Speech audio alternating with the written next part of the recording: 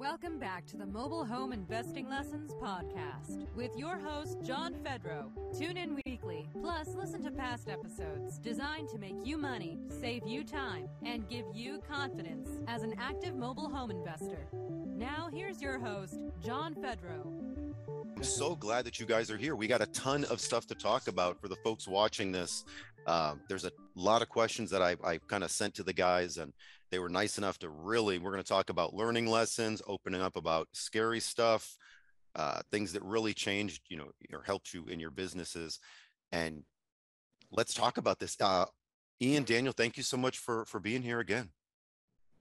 Definitely. Yeah, we're happy to be here. And it means the world for us to have us. So excited to. Man. Yeah, definitely appreciate it, John.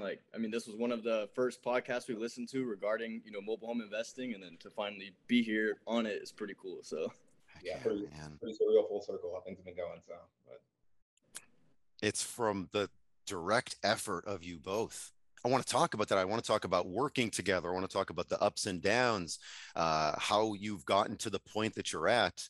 How long have you both been investing in mobile homes, and also maybe in real estate, if you were doing that before?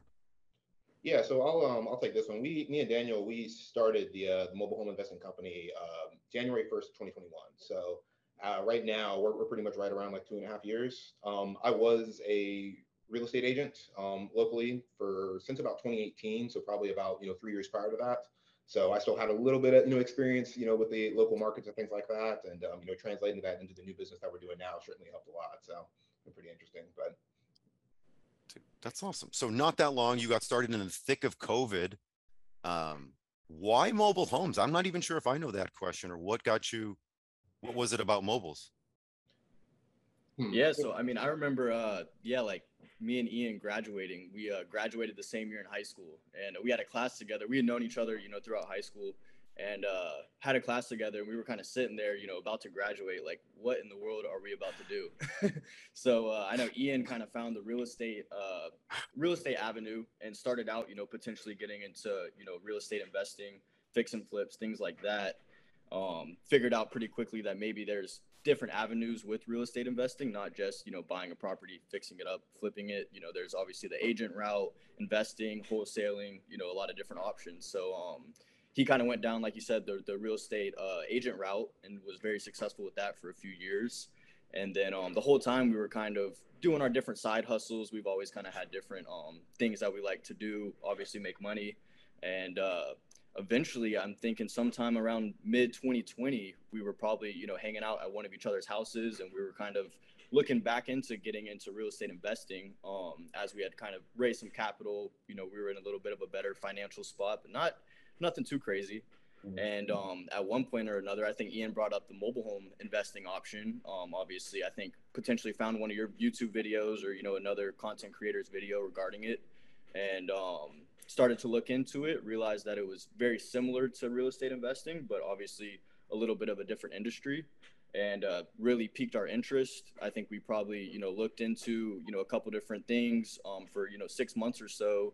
And then, right around the beginning of 2021, pulled the trigger on, joining the course, and then also just kind of diving in head first into the industry. So, yeah. Great job doing so much homework first, or due diligence, before jumping in. I think that's so common. We just get excited about something and we'll jump in first before doing a lot of research on what we want to do. There's so many things to make money in real estate, and this is just one of them. Yeah. Having a little bit of background on the agent side, and being able to work with so many different people too, I was exposed to a lot of the different avenues of real estate. So that's how I've always tried to kind of format my business, is not, fish in the same pond where everybody has their lines in, but find, the different kind of, creeks to be able to find opportunity in. And whenever we stumbled across, your podcast and just, mobile homes in general, I'm just like, this is genius. Why aren't more people doing this? And, the more that we looked into it, and the more that we kind of compared what, Daniel was doing, making money, and what I was doing over in real estate, both of us were making, good money, but, really being able to find a business that we could adapt to our lifestyle was, kind of what really brought us into it. So, Ooh. What do you mean adapt to your lifestyle? Well, for one, with being a real estate agent, ultimately you have clients, so you're working for a lot of other people. Whenever I first got into real estate, I jumped in right out of high school, and I knew I wanted to do real estate, but I initially actually got into another course about real estate investing. That's for, wholesaling, fix and flips, and things like that. So 18 years old, fresh in real estate school, I'm going to flip my first house. I'm ready. And, there's so many videos and so many different things talking about how you can invest in real estate without having, a bunch of capital, but it's possible, but, very difficult to do. And as I kind of, gained a little bit more knowledge on it, I realized, to get to this next aspect of my life, to be able to be a real investor, you're going to have some kind of capital. I didn't have, with being 1099, being a real estate agent, you got to have at least 2 years of employment of making good money to be able to qualify for any kinds of things. And it was, kind of a little bit of a hit being like, oh, okay, I can't, start my investing career as soon as I'd like. But, I said, if I stick to 2 to 3 years of being an agent, I'll be exposed to so many different things and meet a lot of different people to really figure it out. So, I mean, you wrote down right here. This is a question I want to say, because this is amazing. Like, how many deals have you been involved with up until this point? And right here, you wrote down around 75 deals. I mean, that's crazy that you don't get to that point without a lot of hard work, without a lot of sacrifice, things that people in, decades older than you don't want to do, or get scared or the ingredients that you have. And maybe it's the support system of, two best friends, like doing it together. We'll talk about that a little bit more. Definitely. I love the fact that you said sacrifice too, because especially whenever I got into real estate after about a year and a half, I had a pretty good successful start in the beginning. So I had a couple different agents under my wing that I would train and stuff like nice. that. The question that I would always kind of ask them is, how bad do you want it? How bad do you want to be successful and things like that. Over the years, I've started to see that that might not be the best question to ask people that are looking for success. What I ask them now is, what are you willing to sacrifice to get to the goal that you want? Because ultimately, that's what it comes down to. We all have 24 hours in a day, and we choose how we're going to spend those hours, basically. So, kind of switching that, looking at it like that, being like, okay, if I sacrifice this now, I can get to this goal, sooner than later, and being able to find that happy balance for it has definitely been a interesting road. Give or take 10 grand or something. How much capital did you have set aside for mobile home purposes? Daniel, you can take this one, because I know for sure. Things change. Yeah, exactly. So we both, so Ian was doing real estate. I had worked food and bev throughout my end of high school, kind of first year out of high school. Was in at a pretty good, spot. That was a resort, so we were making some really good cash money, and was able to kind of do a high savings, low spending type of lifestyle for a bit. Also got into like some crypto trading and stock investing, crypto investing. And so that was kind of another side route that I took for a while that was pretty well. But in terms of the capital that we started with, so I think it was $15,000 if I'm not mistaken. Mm-hmm. And that wasn't necessarily something that we had put aside specifically for investing. I think after purchasing the course and, making sure that we both have the funds available, it was right around 15,000. We wanted to keep it, as easy as possible. So I think it was something around, we both brought $7,500 to the table. Obviously the first big investment was the course. And then along with, some preliminary things, getting like the website up and running, getting your first round of bandit signs, whatever else was the initial spent money, I think was around $5,000. Mm-hmm. And then we had about a $10,000 budget to start, buying homes and then, flipping homes with. So. Right on. You got started with the website sooner than other folks. You got started right away with the 10 grand.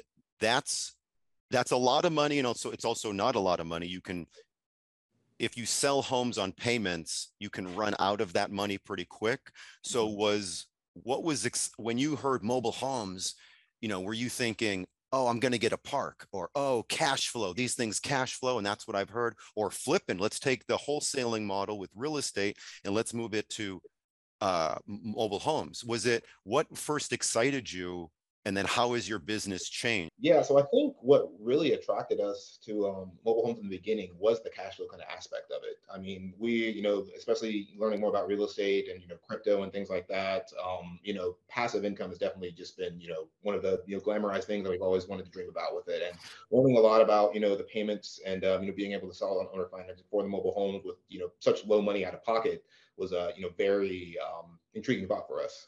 As we started getting exposed to the business and saw the quickness of being able to do the cash flips, I think it only took us maybe, a few deals before we got kind of addicted to those and fell in love with it. And as you've known over the past couple of years, it's been kind of hard for us to transition back into the rentals, just because, the systems that we have for the cash flips have just been so easy to, I'm not going to say easy, but we've gotten so adapted to be able to do that, whenever we do find something that we do want to sell on payments, there has to be a certain criteria that we want it to meet. And, as of right now, we're trying to, before we get more into passive, usually probably find like a bigger project, like a park, to be able to dump some money into, just because the cash flips have just been keeping us so busy and, a little bit easier to manage. So if I'm hearing correctly, the very little or few to none homes you have cash flowing, they've all been paydays. I mean, cash, get your money out. And I love what you're doing, and you have bigger goals. I mean, these individual mobile homes, they're like a stepping stone to get to stuff that we'll talk about later in the program and the call. But dude, you're both doing it right. How's it been working together? I know that, like, how do you balance not wanting to strangle each other sometimes? Or, I mean, I don't, unless your personalities are so well, you've just known each other for so long. Yeah. What are some hurdles or? Yeah, well, so we were both really good friends, before the business side of things. Like I said, high school days, lots of really fun, crazy memories. But, as we started moving into being business partners, I mean, man, I'll give Ian a shout out, man. I mean, he's just been the greatest, easygoing to work with. I mean, we both kind of take pride in having strong attributes with different things. Sometimes we overlap there, and we both are pretty good at some stuff or pretty bad at some stuff. But all in all, like, I think we've been able to find what we're good at personally, and then really kind of let the other person do what they do well, take care of it. And then, if there is a space where like needs improving, or, there's something that has to get done that we neither one of us want to do, maybe. I mean, there's really, as crazy as it sounds, 2.5 years of pretty much on a daily basis, talking about things friendship wise and business wise. I mean, it's just been not really had to think about, having to strangle each other or, having too big of problems. So I know they say, keeping friends and business separate is a lot of times what people say to do. But yeah, like I said, it's just been pretty easy going in terms of that from the jump. So it's been really awesome. But yeah, as rare as it sounds, I think it's crazy. I can't really recall a time that me and Daniel have ever been particularly like mad at each other. I think one thing that we pride ourselves in, especially as friends and also business owners too, is just communication. If being able to communicate how you feel, not every day you're going to be 100%, and being able to acknowledge that, and some days I might be slacking, and rather than me not showing up and just kind of putting that on him, it's a simple text or a simple call of saying, hey man, I've got some stuff going on right now, or I have a couple stuff going on in a couple days. Being able to communicate that, and we just have such a good work balance of, just like Daniel said, we both have our strengths and all the different attributes and different avenues of the business, but being able to work each other daily for as long as we had. If one of us needs to take over for a little bit, for whether one of us wants to go on a trip or just need some time off or anything like that, the system that we built has been very easy pass off without it being too much of a burden for the other person. So Daniel said too, saying if there's a thing that neither of us want to do, ultimately it's better if we both do it together. But we both stuff that we both want to do together at one point, or being able to go back and forth and certain stuff. So yeah, having a person you can feel very comfortable around, but also will hold you accountable is definitely something that we've been very grateful to have in our lives. So I mean, it's especially us being the age that we're at, and it being a certain kind of a niche of a business, I'm saying, there's only so many people that you can kind of talk to and ask questions for, and us being able to bounce ideas off each other. And there have been times where we've sitting in a room for hours and hours and hours trying to come up with a single solution for saying a few different questions and how to make $1 million in X amount of time and things like that. And but it's just every time we have those conversations, we just learn a little bit more about it, and take it and do our best to be able to implement it. So yeah. That's the real podcast we should be doing, is how to make $1 million in the next 60 days. Yeah. Sign me up. Yeah. 100%. And I think the one thing more to go into that with the kind of balance between, everything, is when you were asking about the lifestyle, like how do we try to set this business up around, the lifestyle that we wanted, working in, either real estate or kind of a 9-to-5 type of job. before getting into the mobile home investing, there was just certain things there that we wanted. Like, we wanted to be able to travel. You know, that's something that's big, high priority on both of our, you know, lifestyle bucket list type of thing. You know, having a workspace that you don't go to work and hate your life every day, right? That's definitely big, you know. Being able to be around family, being able to just kind of do what you want to do with your life without, you know, not waking up 5 years later and saying, hey, I got some money saved up, but this has been awful the whole time, you know? So being able to make sure that we're accomplishing those things, like traveling, like, you know, making money while still enjoying our lives, doing that as a team, you know, being a partnership, I think that's really been a plus there as well, because like you said, we can hold each other accountable to not only the work stuff, but the life stuff as well. Like, hey man, I know you wanted to go on this trip. Let's make it happen. Or, hey, you've been, you know, putting in 60 hours this week to this business. Let's go have a good time, you know, in our life, you know, whatever. So, yeah, definitely having, because I feel like if you're in something by yourself, sometimes it can feel like I just got to go until, you know, I'm where I want to be. But having that accountability to, you know, make sure we're enjoying our lives is important as well. So that is what I needed to hear, like in my 20s, that I was not that. I mean, I did not have a good balance. I wasn't miserable by any means, and I was doing this business, but I didn't, man, no, I love the fact that you worked and you played as well and traveled and had a good, at least you were conscious of that balance. mm-hmm. So you don't burn. It's not always easy, you know, because like you have all these goals financially that you set with your business that you want to hit, and if they're not getting hit, then you feel like, hey, I need to put more work into the business, which that is very true sometimes. You know, sometimes you do have to dial in and, you know, do more, but sometimes not killing yourself with the business and enjoying life, you know, doing the things we want to do is like very important to us as well. So I think we do a really good job balancing that. Definitely. And I think, you know, a lot of times goals change, you know, I mean, the goals that you had at the beginning of the quarter versus the half of the year versus what you had last year or 2 years ago. I mean, those things change. And, you know, I feel at one point I was operating my life on an old version of myself's goals. And that didn't, you know, correlate into what I wanted to do. So being able to, I call it the zoom out method, where you kind of zoom out and, you know, really prioritize, you know, what's important to you. And, you know, life changes by the day. So, you know, what you want, you know, like I said, 3 months ago to what you want 3 months from now can completely change. And I think being a business and as an entrepreneur in general is you have to be adaptable. And, you know, if you're not adaptable with markets and lifestyle and timelines and, you know, how many hours you're putting in, it's very easy to get left behind. So. Oh, right. We're very on top to be able to, you know, have those conversations. We make sure that we talk, you know, hours per week to make sure that we're moving in the direction that we both think is, you know, right. So, yeah. And then I guess another one we had first, you know, handyman flip that we did out into the country. And this was maybe our third or fourth deal. And, you know, Daniel mentioned it earlier. It was a 90s mobile home, metal siding, metal roof, no HVAC, no power, just big hot metal box ready to get renovated, basically. And so this is where you find out where your real friends are. Like I said earlier in the had no systems, no contractors, no nothing, just a couple dollars in a dream. So, you know, we call up our buddies and we're just like, hey man, we're looking to flip this mobile home. Can you come out and paint with us? And we had, you know, a couple people crazy enough to say, yeah, we'll come out and help you out. So it's just us for maybe, you know, 2 days straight. And by that time, I think it was like midsummer, like July, August in, you know, South Carolina. So easily, you know, over 95 degrees. And we just have pictures and videos of us just drenched in sweat, doing the most awful paint job, you know, with paint all over the floor and just, I mean, just not systemized at all. It was just a complete mess.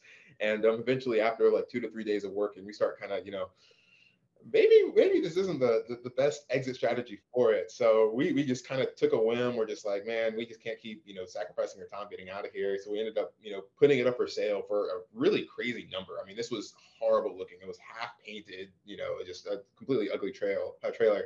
And ironically, we had somebody, you know, reach out to us, and you know, Daniel ended up closing it for, I think, asking price. Honestly, if it wasn't asking price, it was like, you know, pretty darn close. And I think we probably made more selling it like that than what we initially planned on, you know, renovating it, and then, you know, what we had is in terms of the ARV. So that was definitely kind of a learning lesson in terms of, you know, have to have different exit strategies and be prepared to, you know, change lanes if need be. What an eye opener, or that people aren't seeing it. You know, we're seeing all the negatives because we know what it looked like. or we know how we bought it, but to somebody else, they're seeing the potential in the home and the walls and the bedrooms and the, Sure. that's awesome. Yeah, one of the funny parts of that story as well was like I remember being out there late one night, trying to finish up this beautiful paint job that we're doing. And so once it gets dark, we have a few lights, I think, set up like work lights, but definitely not the best visibility going on. And so we wrap up for the night. We're like, all right, we finally got this, the couple rooms done or whatever it was, packed up shop, headed home. And then the next day when we headed out, when the sun was out and we had plenty of visibility, it was just like, this is not the same paint job that we left it. We were sitting there with our phones with the lights on, trying to roll it and make sure everything was. Because it had no power and we had no street lights or anything. We were just kind of doing what we can. And, I think that's the day that we decided, hey, let's see what we could maybe sell it. On average, is there an average deal? Yeah, so I would say like probably somewhere around sub 50% are in parks. Probably closer to 25 to 35% are homes that are in parks. In the area we're in, it's a kind of like a pretty metro city type of area, but then the outskirts are a lot of more rural places. So what we've seen is in the more rural outskirts, there's a ton of homes that are older, whether it's mid to late 80s, 90s models, 2000s even, that are on a piece of land and the property owner wants it removed for, a number of different reasons. So most of our deals, I'd say right around 50 to 75% are actually homes that have to be removed from the property. And then of that, I'd say, probably about half of them are what we call like the quick flip style, where, it's more so just like an old home. They just want it gone. So we'll get it hauled out, cleared out, maybe deep cleaned, and then we pretty much be ready to, get it going that way. And then the other probably about 50% are renovation style homes that, need some work. And so we also have a pretty good system to get the renovations done as well and get the home back into livable condition and, maybe even update it a bit, make it a little more appealing, and then finding somebody that wants to, have that moved onto their land as their new home. So. Yeah, that's awesome. Do you have so you are fixing up some of these. Do you have a dealer's lot that you're moving them to as like a holding point, or you keep kind of keeping them where they are? Yeah, so we have a couple options there. That's kind of part of like the criteria we look at in the system that we've figure out kind of what our exit strategy for each home is. Because a lot of the homes that need renovations, you could also, get them sold as is without the renovations done to like a handyman or maybe a dealer mover that wants to move it to their lot and fix it up. So we have some options there. We actually have another buddy, a real estate investor friend that has a lot out a couple cities over from us that we can move them to and flip them up or fix them up there. So we've done that a couple times as well. So a couple different options there. And then sometimes the landowner is aware that the home needs some renovations. And so sometimes we'll just have that conversation with them and make sure that it's cool if we send our guys out to get it fixed up. So yes, we've learned a lot of the issues that you deal with mobile home investing can be, avoided if you're just honest with the people that you're doing the transaction with. So if if the home is in need, we take on some pretty big jobs sometimes and things like that, especially with working some older homes. And being able to let the seller know like, hey, we're going to have to get this home looked at and inspected to make sure that even the structural integrity is good enough to even be able to get onto a truck. And being able to communicate them. Like I said, I think communication is a big thing that a lot of people lack, especially within transactional type businesses. If you're going to send a crew to be able to go onto the lot, there was something that has to be fixed, letting the homeowner know what day and time they're going to be able to show up, answering it's little things like that, just going a little bit over the extra mile just to make sure everybody that's involved in the transaction is aware of what's going on. Do you think your age? Yeah. Do you think your age helps in certain ways? I would say 10 to 15%, and in terms of my appointments, say something positive in terms of my age, if that makes sense. Everything else is kind of more of a hindrance to an extent. Whenever you're a little bit younger, you have to prove yourself a little bit more. You have to, definitely, communicate that you know what you're talking about and, make these people feel confident in you since they're, trusting you to be able to do, what could be to them, a really big transaction. So that's definitely a hurdle that we both had to, kind of get over. But, that comes down to, your professionalism, doing what you say you're going to do, and also the track record of the deals that we've done to, show like, hey, this is what we've done, this is what we built, here's what we can do for you, and, sticking to it. So, have you ever leaned on the common thing where it's like, I got a partner, I got to talk to my boss, got to talk to my, the Oh, other well, people? Okay. you'd be surprised how many times I say I have to call Mr. Daniel to get the thumbs up on something. So, All right, good. And I think that's actually something we picked up in the course too. I think there was at one point, talking about maybe different personas that you could play as you're running these appointments. And I think one of them was kind of that, smaller fish in a big ocean type of thing where you can kind of play that you're, maybe running the acquisition appointment, but you're not the decision maker. Big time. And so what that can do obviously is help with, different offers and things. They're not going to say, hey, what is this 20-year-old kid going to offer me, on the spot for my home? Rather, hey, they're just running an appointment. They have a team that they're working with, which is true. We do have a team, but right. A lot of times it is just a two-man team. So. And that also kind of helps with the person that they're in communication with to be able to, negotiate the offer. They're not the bad guy. They're not the person, what I'm saying, that's sending the low offer. You could, and just being able to communicate with that people and let them know, and having the conversation is the more information that you can give me to, take to my partner or take to my team, the better that we can understand, what your goals are to make sure that we can get as close as we can to, accomplish those. So being able to, have somebody else to call before, one decision is made too. And it's good to just get a second pair of eyes on things as well too. I mean, one way you could be looking at a deal, and take it to Daniel to look at it, and he's just like, well, have you thought about this, or what if this happens? You're like, oh well, yeah, that is an option. So yeah, it definitely helps out.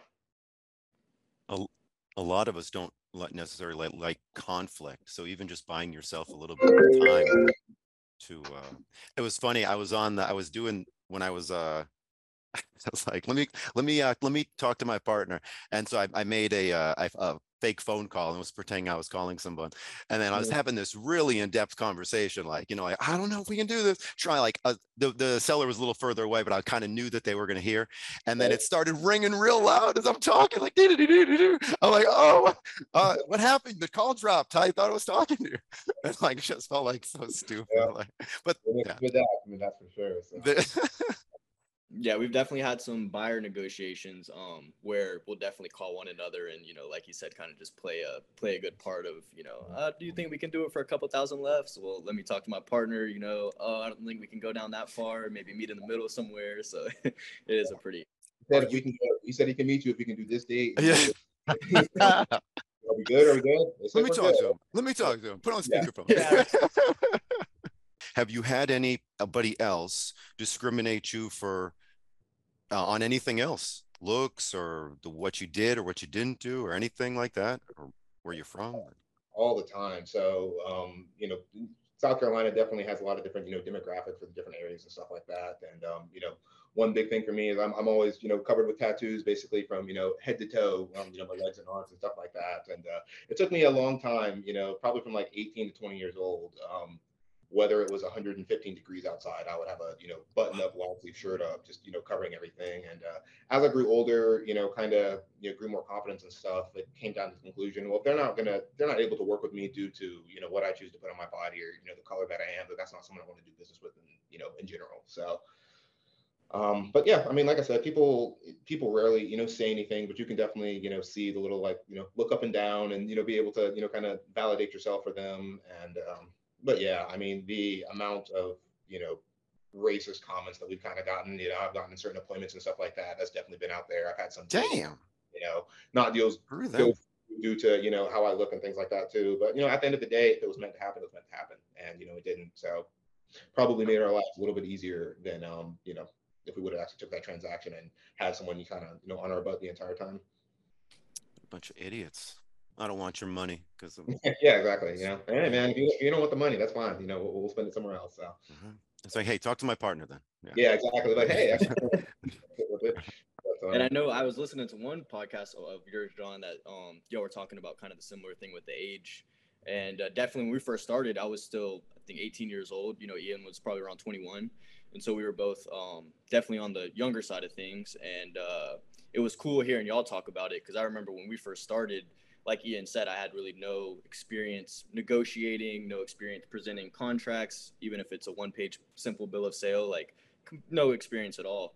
And being to hear other people go through the similar things of hey, I'm so young, I'm going to try and, deepen my voice when I talk on the phone, or I'm going to try and dress up in this nice professional outfit to maybe please the seller or buyer that I'm going to talk with. And with everything Ian just said as well, we kind of both kind of came to the conclusion that, like, if you can just be yourself and not stress out about it, not even really consider the preconception somebody's going to make when they see you as anything, then it just makes the whole process a lot easier. Like, we definitely have prided ourselves in not really trying to be something that we're not while we're conducting business. So, dude, heck yeah, great job being yourself. You don't have to think about who was I pretending to be, or how are these people going to think. This business is difficult enough without having to like appease people for some stupid reasons.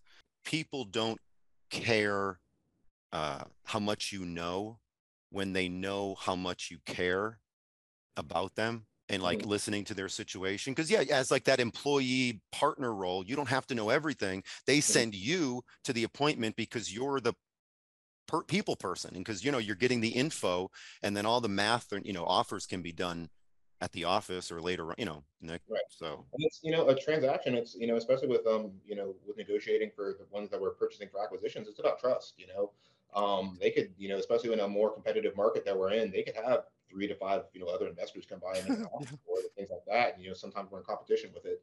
But being able to have that conversation with the seller and be like, okay, well, we've got the price dictated. What else is important to you? What are these other things that we could potentially stack onto our offer to be able to make this deal work? Because we want to be able to provide a service-based business, and if you do choose to trust us to do this transaction for you, you want to make sure that you don't think it was a regret 6 weeks down the line or anything like that. So are you actually saying that, or is that more your mentality to try to pull out what they need and solve it for them, or do you just straight up ask them?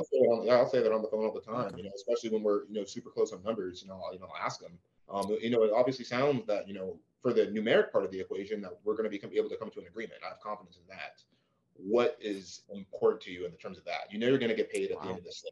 But on top of that, what is anything else that we're able to do to sweeten this deal to make sure that that you're not getting the short end of the stick by working with us, basically? So I think usually it seems that like it's something regarding the timeline, like they need maybe a couple extra weeks to get the furniture out, or this or that. And then also with making sure that the property, if it is a home that's getting removed from the property, making sure that the property is maintained in the condition that they want it. So like a lot of times, you'll see a mover go out and move a home and the entire property is wrecked just from getting that home moved off.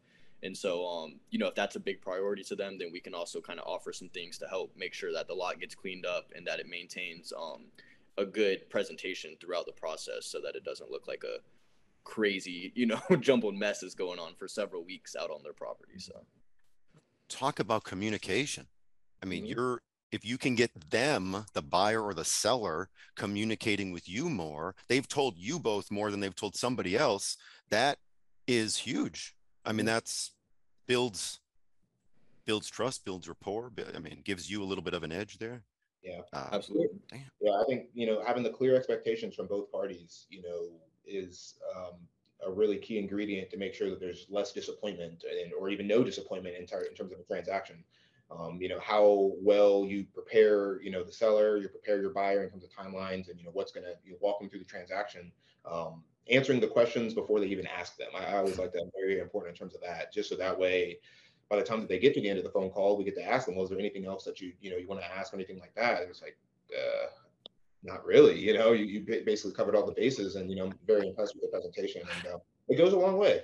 I mean, making the phone call 2 extra minutes just to be able to build these rapport and making these people feel comfortable with you, that can add countless numbers of deals if you're just willing to put in a little bit of effort on the transactions for it. So yeah, we get calls all the time of people that are like, trying to find a title for a home that's detitled, or they lost a title, or they just have, like you said, kind of different questions, mobile home related, and they'll just see our our sign or our advertisement somewhere, and call us and just ask the question. And we definitely try to present good answers, and be very kind of, like you said, customer service based. Just because you never know, whenever down the road that person's have another question or want to sell or want to buy, and you can always be kind of one of their first contacts for it. So it's funny that the last home that we actually just closed on, the double wide that we had, it actually started 6 months ago when we had 15, 20-minute conversation about the steps of contacting the Blythewood, the DMV to be able to get the, title that, was lost, that was never, be able into it. And, being able to take that time and help her, she saved my information. And then, it's the day that she got the title in hand, she called us and, 2 days later, we were closing on it. And it's a, really good deal. So it definitely comes back around for sure. Was that an outlier? Do they usually take closer to 6 months from start? Like you initially talk to the person to then you're closing with that home, or is it more like you talk to them Tuesday and you're closing on Wednesday? Or it really depends on the situation that the person's in. A lot of the times, some transactions are where people are inheriting different mobile homes. Probate's a really big one.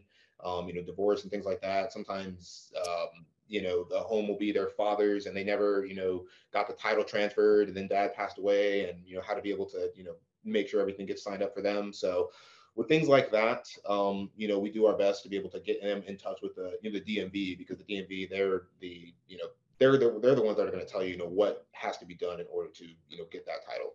And, there's certain things that they're going to operate at their own speed, obviously. So, most of the times that we've seen, if it's a, title that has to go through probate and stuff like that, a lot of times we'll see, anywhere from about, 2 to 6 months. But if it's, we've got one title right now where they just got into the mail, and because their mother passed away, they have to get all 3 siblings to sign the back of the title for them to be able to get the mother taken off the title. So I'm on the phone with her daily, on the phone with the brother, telling him and screenshotting where to sign, and then they're going to overnight it over to the sister and show her where to sign. And once that sister signs, it comes back to where we're at in Charleston for the last sister, and then we get it, transferred over. So, but and that's been a transaction that's taken us about 6 months. But in terms of the actual hours that you're putting into it, it's not that much, and you're going to get paid at the end of it. So it's worth it. Yes, it does make it worth it. Wow. And some of the deals are definitely a lot quicker. If they have a free title in hand, they have full ownership of the home, then a lot of times it can be the same week where, we get the call or whatever, go out and check out the home. And then, within a day or two are, there with the cashier's check, getting the title and, transferring it into our name. So it really depends, I guess, in terms of the timeline for it too. So. I'd say one of our easiest deals was probably mid last year. And like I said, we try to run our business in terms of a service-based business. So we always try to, ask as many questions as we can to the seller to make sure that, they feel like they're getting a good deal as well. And it was wide in a community. It was actually a 55 plus community. And this home had to be, I think they were removing it from the park due to them wanting to put a newer home into it. So they contacted us to kind of help with that transaction. And I met the lady, I met the mom that was living in the home, and then also the daughter, at the home, walked through everything, got pictures, had the conversation. And, I asked them, what their ultimate goal was, and, how much they wanted to, walk away with it. And they set a price. And instantly I was just like, okay, yeah, we could, do this deal, no problem at all. So, with that price. So ended up calling back, talk with them a little bit. I think we ended up offering maybe $1,000 or a couple $100 less than what their asking price was, but still established a price that they were very, very happy with, as well as with the community and things like that. So we ended up closing on a Wednesday. I think we had it deep cleaned on a Thursday, and then we ended up selling it for 3 times what we paid for it on Friday. Whoa! You had so many people ready, or that you had a buyer's list? Or at this point in time, we built a good relationship with another investor, kind of mid-state, and the particular home was just the exact criteria of what he was looking for, basically. And he was just said, as soon as we found something, let him know. So we let him know, basically, Thursday whenever we were getting it cleaned. He came down the morning after, and ended up closing that afternoon. So worked out pretty perfect. The ideas and advice given in today's episode are for entertainment purposes only. If you have future ideas or questions for upcoming episodes, please email us at support@mobilehomeinvesting.net. If you've enjoyed this podcast episode, the biggest compliment you can give is to like and share this podcast with your friends.